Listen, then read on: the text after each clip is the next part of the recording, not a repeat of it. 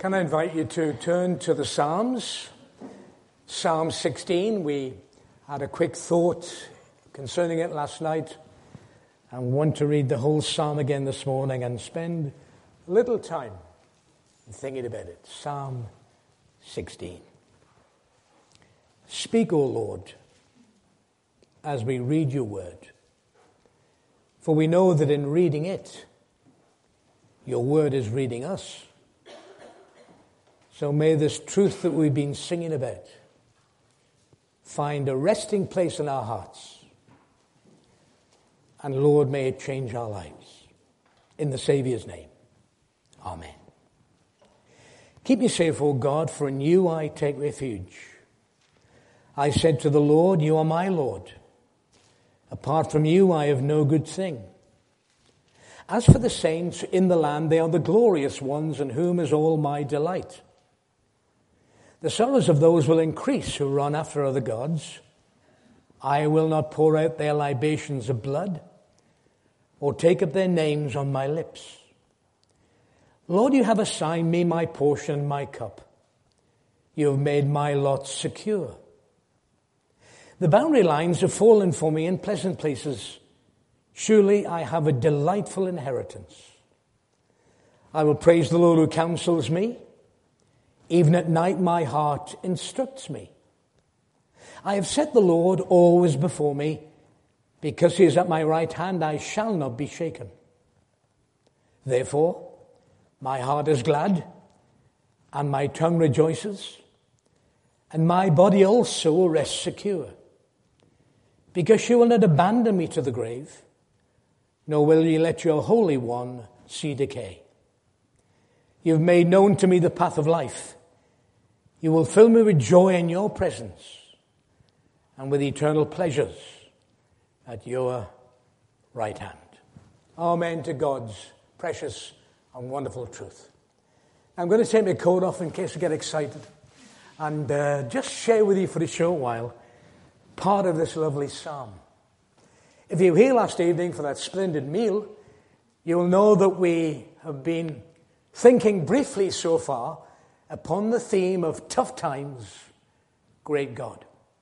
And we were saying last night that whoever we are, there are those moments indeed where we go through these tough times.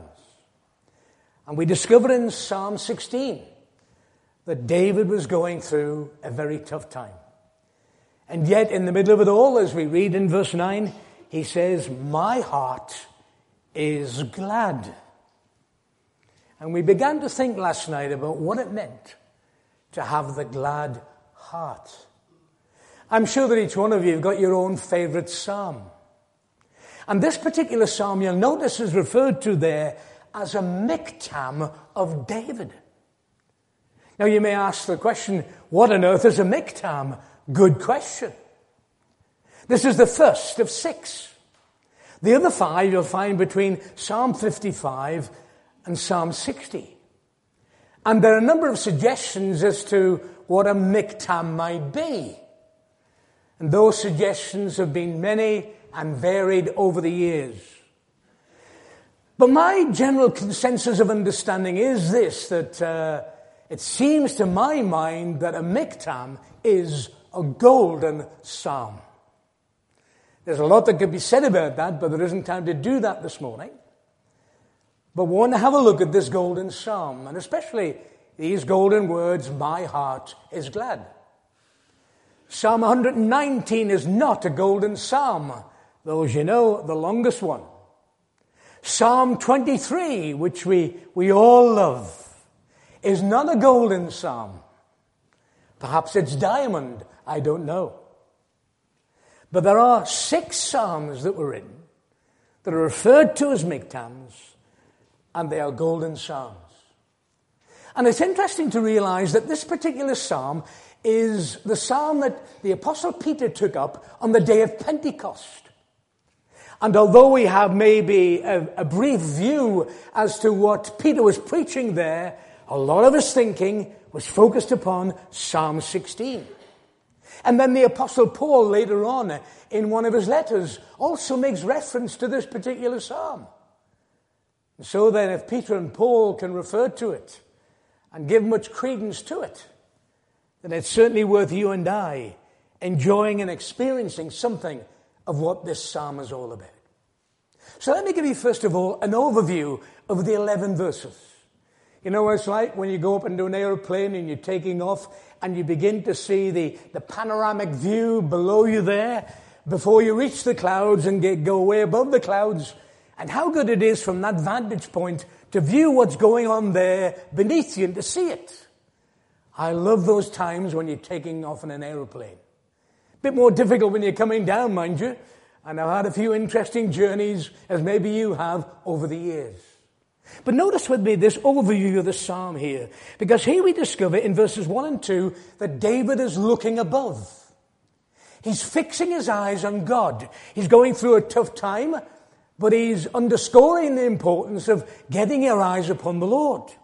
And that's why he says, Lord, keep me safe. You are my Lord, because apart from you, I have no good thing. So David's eyes are fixed upon the Lord. He's looking above. And then in verses 3 and 4, he's looking around. He's thinking of the sorrows of those who run after other gods, and he's comparing the blessing that there is for the people of God, those that he refers to as the saints. And so he's looking above and he's thanking God. He's looking around, he's seeing the world in need there with all that's going on, and he sees the ungodly at times that seem to be getting away with it, and the godly who seem to be going through the mill. But looking around, he has a lot to think about. And then you'll notice the third section here in verses 5 to 7. He's looking amazed because his heart is so thankful. The boundary lines have fallen for him in pleasant places. He has a goodly heritage. And looking back upon his life, in spite of the ups and downs of life's experience, he's just amazed at all that God has done. And assuredly, when you and I, dear friends, this morning, look to God and see what God is doing, look around and sometimes be overwhelmed by all that's going on, oh, how amazed we are that God is so good. Not the least of the church, and 126 years, how much we've got to thank God for this morning. But the last section of the psalm here is in verses 8 to 11, whereby he looks ahead. He's already been looking to God. He's been looking around him at the scene. He's been amazed at what God is doing, but he looks beyond the now. He looks ahead because he talks about being in God's presence, and as our older translation puts it, in your presence there is fullness of joy, and at your right hand there are pleasures forevermore. And so that overview of the psalm is certainly worth having a look at. And it brings together, it coalesces the glorious themes in David's mind and heart, especially in tough times. Now, having said that, as we said last evening, verse 9 really is the hub of the psalm. It is the centerpiece that gives us insight into what the psalm is all about. Notice what he says in verse 9. Therefore, he says, my heart is glad. It's an interesting word, therefore, isn't it? I suppose it could be referred to as a conjunction word that brings in what is before to what comes afterwards. So he says, yes, I'm going through tough times, and I know that at times the boundary lines have fallen for me in pleasant places, and I have a goodly heritage, but the background of the psalm is a background of pressure and difficulty. And so he says, my heart is glad, therefore my heart is glad. And I remember when I was a young buck those many years ago, I heard a preacher say something which I've never forgotten, because he said, whenever you see the word therefore, you say to yourself, what is it there for? Which is very simple, isn't it? Very basic. And so David is saying, my heart is glad, therefore my heart is glad. And he gives us reasons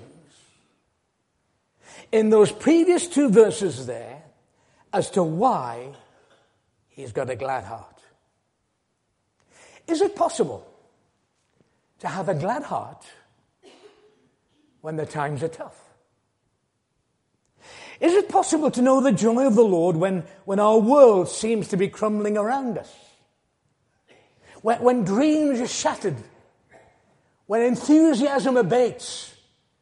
When the keenness and joyfulness that we had maybe in a future day, it seems to be dissipated, And we're in a situation now whereby things are so difficult. Is it possible to have a glad heart? Of course it is.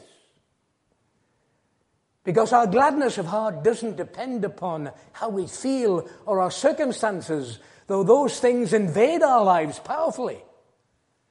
But our glad heart depends upon what the psalmist is saying here in the verse. Now notice why he gives us, or what he gives us, as to why he's got a glad heart. In verse 7, he says, my heart is glad because I know that God is behind me.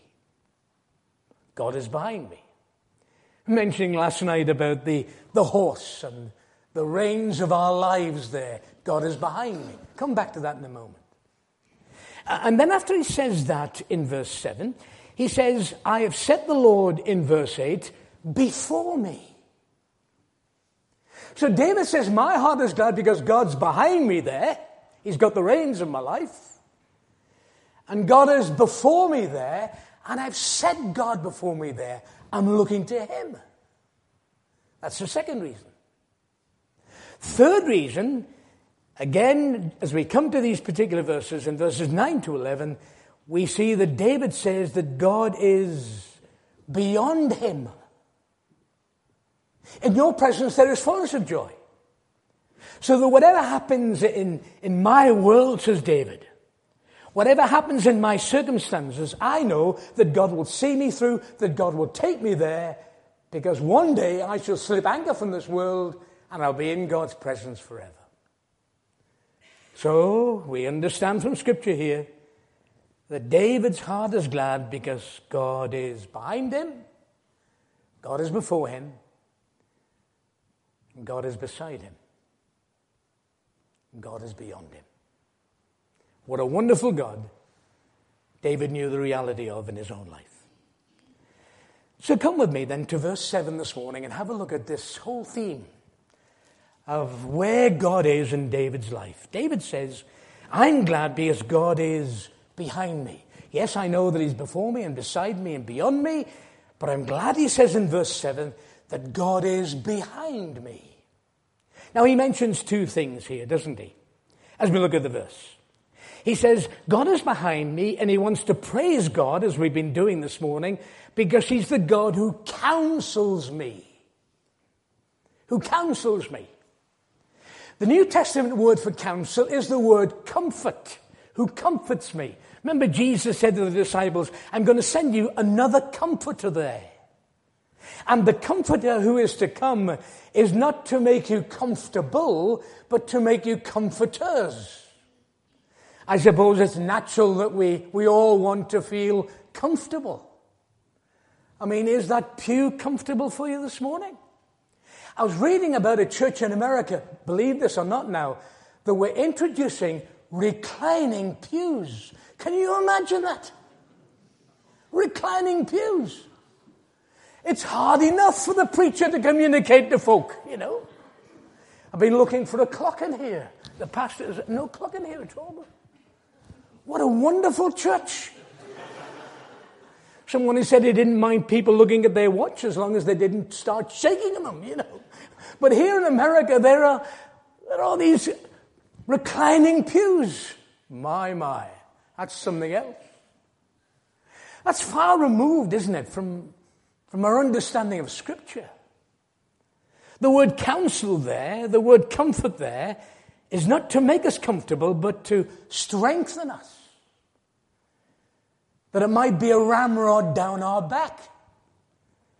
That we might be, as Paul says to the Ephesians, strong in the Lord and in the power of his might.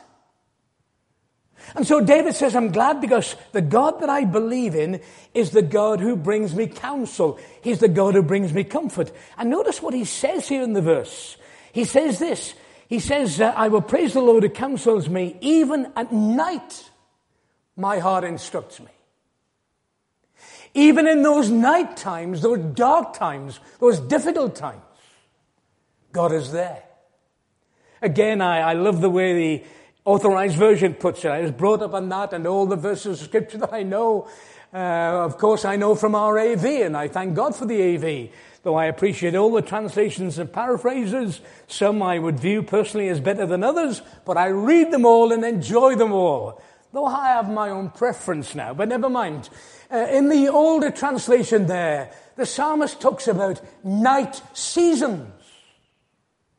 My reins, this is how it's put for us in the AV, my reins instruct me in the night seasons. Or the night seasons that you and I sometimes go through when the times are tough. And when we come through one of those night seasons, we need the counsel of God. We need the comfort of God. We need the strengthening of God. And David, though he's under the gun, says within himself, I'm glad because I know that God is counseling me in those night seasons. A number of years ago, I read an interesting poem. I just forgotten at the moment the lady's name who wrote it, but it is called The Seasons of the Soul. I don't know the poem off by heart now. In fact, I just know 2 or 3 lines. But that was the line that grabbed me those number of years ago when I read it. The seasons of the soul. And though in our spiritual pilgrimage and journey we go through seasons, don't we? I mean, after all, within our own country there are 4 seasons as far as I know. Mind you, an island, there's 4 seasons in one day. But normally, there are 4 seasons. There's spring. Spring's not too far, hopefully, around the corner. Spring's a great time, isn't it? When there is newness and freshness, and there is that which relays to us life. And so it is with the individual heart, isn't it? When one comes first into contact with the Lord Jesus Christ. It is spring. And as our old hymn puts it, I've not sung the hymn for many years now, something lives in every hue Christless eyes have never seen. And when you come into contact with the living Lord, it seems as if your eyes are opened, and you may have been religious or a good Baptist in days gone by, or my own background, an atheist, and that which I was brought up on. But once one comes into contact with the living Christ, then life becomes different. It's spring. And that's a season. And for a number of folk who, when they first become Christians, they go on for a while and it's spring. I used to think that every preacher was as good as Billy Graham, that every Christian I met was nearly perfect, that every church was wonderful. I somewhat changed my view over the years, but never mind. It's spring. When one discovers that Jesus takes a life, as I took the pen, gets a hold of that life and cleanses that life and changes that life. It's called conversion, isn't it? Or new birth or regeneration, if you want to be theological about the whole thing, and other terms as well. When Jesus comes in and changes us. Wonderful experience. For many of us, we can remember that day or that night. That's good. But for others of us, we cannot pinpoint a day. You don't need a time or a day as such. I have a dear friend in England, haven't seen him for many years, but he said to me on one occasion a tremendous thing which I've never forgotten. He said, Val, he said, I don't know when I was born, but I know I'm alive. And it doesn't matter if he can pinpoint a day or not.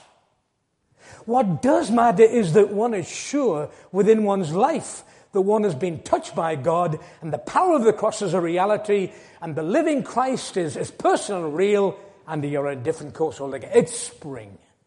It's great.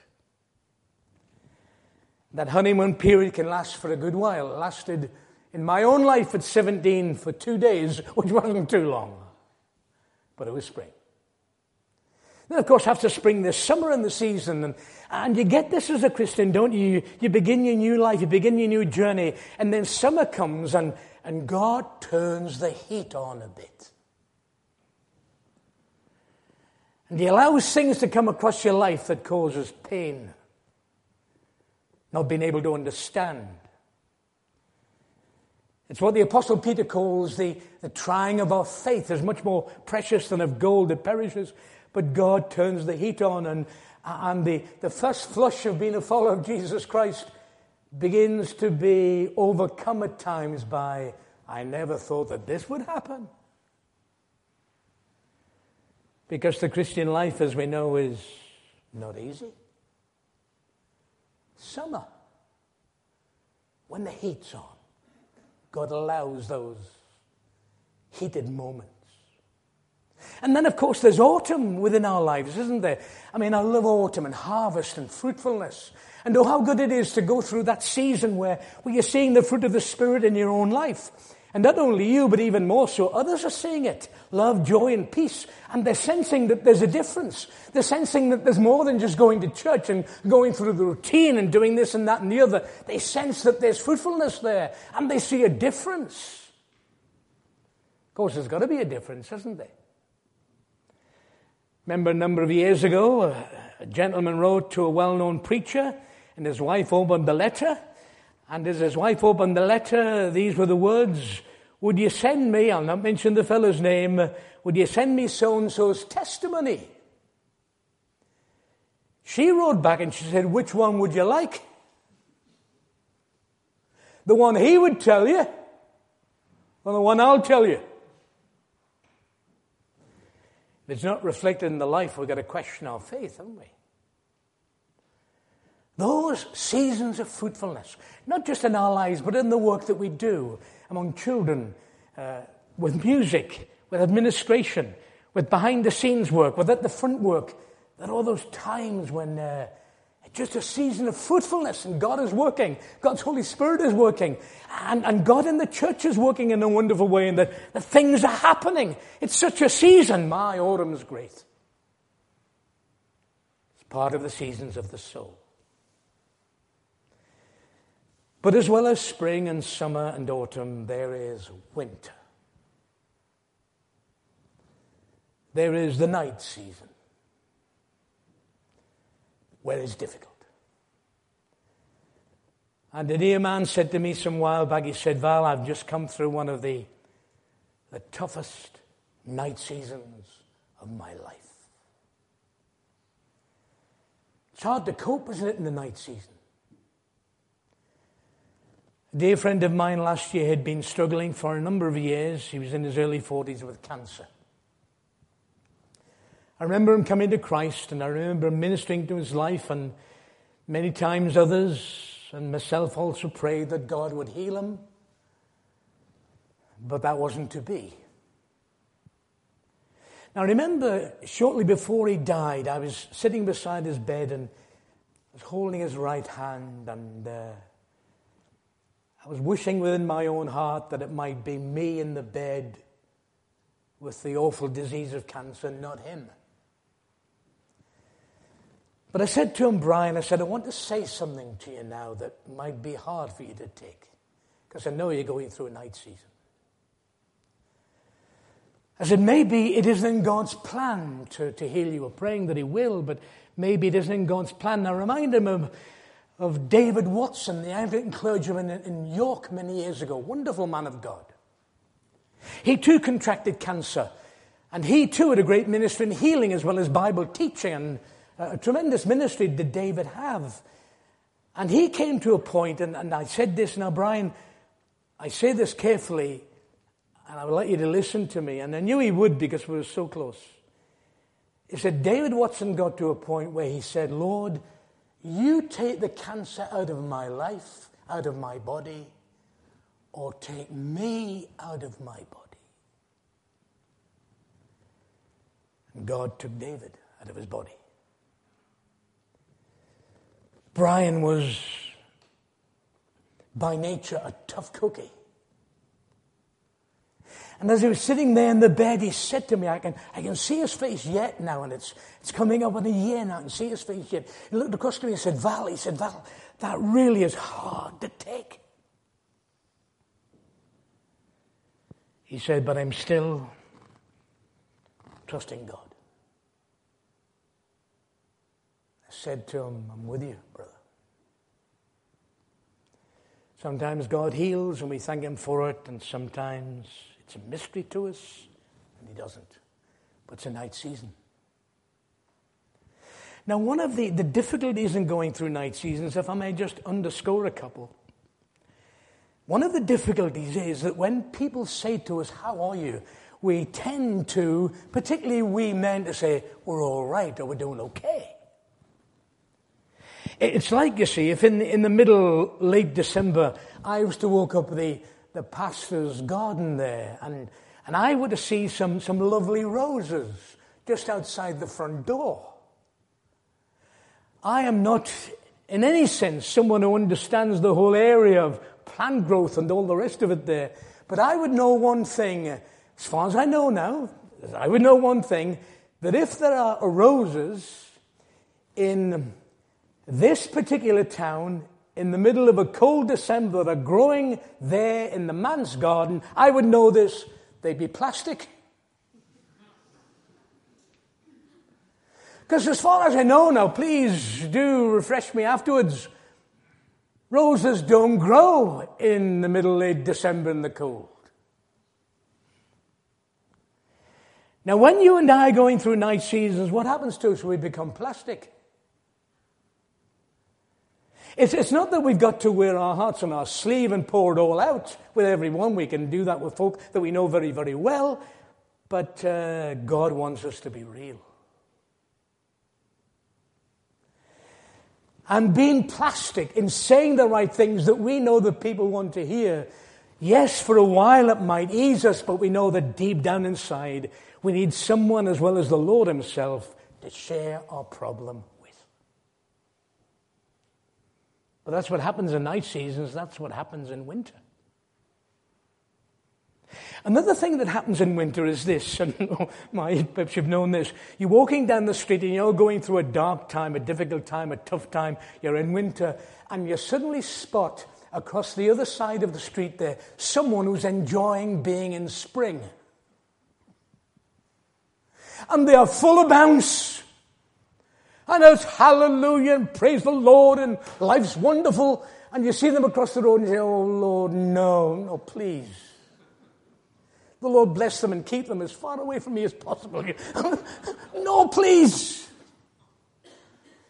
It's difficult when you're in winter to meet someone like that. That's why those of us who have springtimes have got to be careful what we say to folk who are going through the mill. But when you're going through a night season, it's difficult to cope with the bubbly individual who says that there's no problem at all with life and everything's wonderful and everybody should be healed and you should be on top, and if you're not on top, you're lacking in faith and all the rest of it. Life's not like that. So David says that God counsels me in the night seasons. But one last thing about the night season is this, that when you come through and going through your winter, you realize this. What do you realize? Spring is coming again. And that's what lifts the spirit, does it not? That's what lifted David's spirit here. He knew that whatever was happening to him, that ahead spring was coming. And when you're in the middle of that night season, when you're in the middle of that dark time, when you're going through that toughness of life whereby you're trying your best to cope with it, God says, my child, spring is coming. And there is that wonderful promise and series of promises from his word wherein you're reading the word of God and you say, oh Lord, I thank you for that. And it's good to remind ourselves, isn't it, as individuals and yourselves as a church, and every church goes through its night seasons, difficult times. Spring's coming. Oh, said David, I'm glad because God's there to counsel me. Notice the second thing, and I should be finished now, but notice the second thing very quickly. God's there to control me. He says this.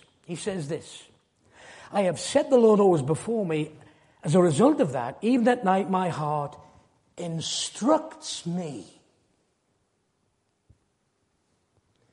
Here is the God of the Bible the God and Father of our Lord Jesus, your God and my God, who in those tough times is a great God because he wants to bring to us, even though at times he might seem distant, he wants to bring to us that word of instruction that's going to get us through that difficult time.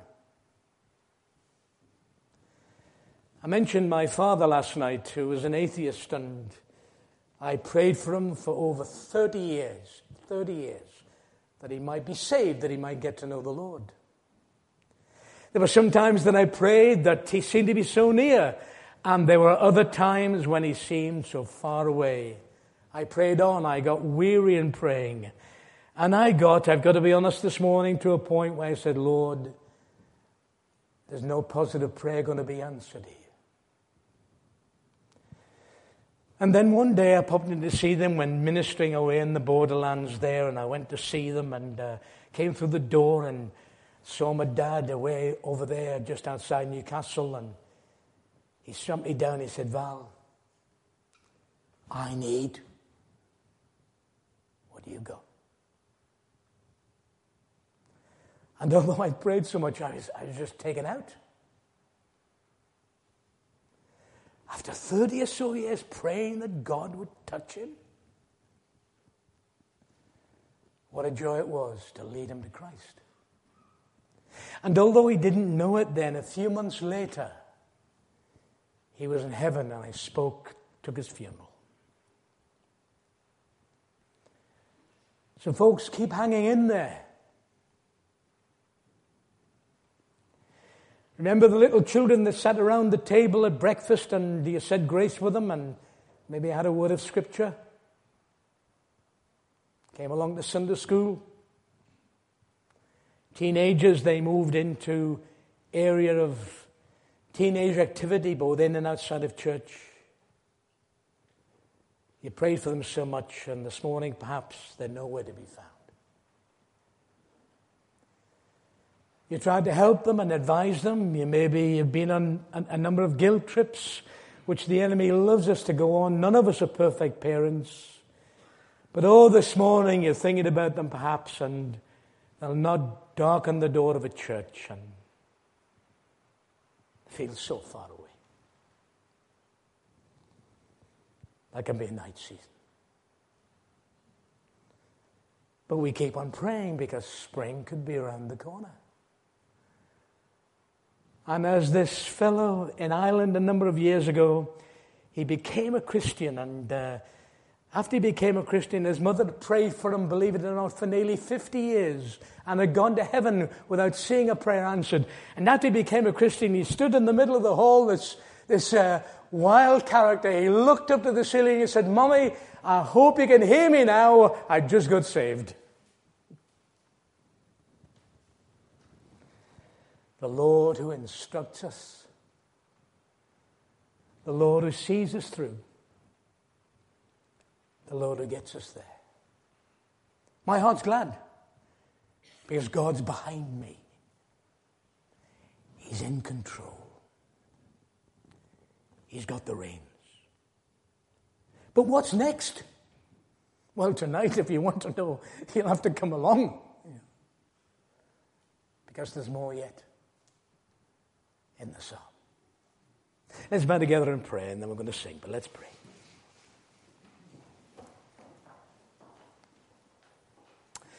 Our Father, we thank you so much for the joy of your presence with us, and we thank you, Lord, that you know us and understand us through and through. We pray this morning for any good folk in the congregation, Lord, that are going through that night season, and we ask that you would strengthen their hearts, and we pray that spring might be around the corner. We pray for our children and our grandchildren. Father, sometimes our hearts are broken when we think of the choices that they made, and we weren't too happy, Lord, but we just call upon you again that you would touch their lives. And we ask, please, Lord, that wherever we are within our personal journey, that we might know the affirmation afresh that you're behind us, that you're counseling us and you're instructing us and guiding us. And we thank you, Father, that you'll never, never let us go. And with that assurance, Lord, we go on this morning. We bless your name. We thank you that we can arise as individuals and as a church and put our armor on.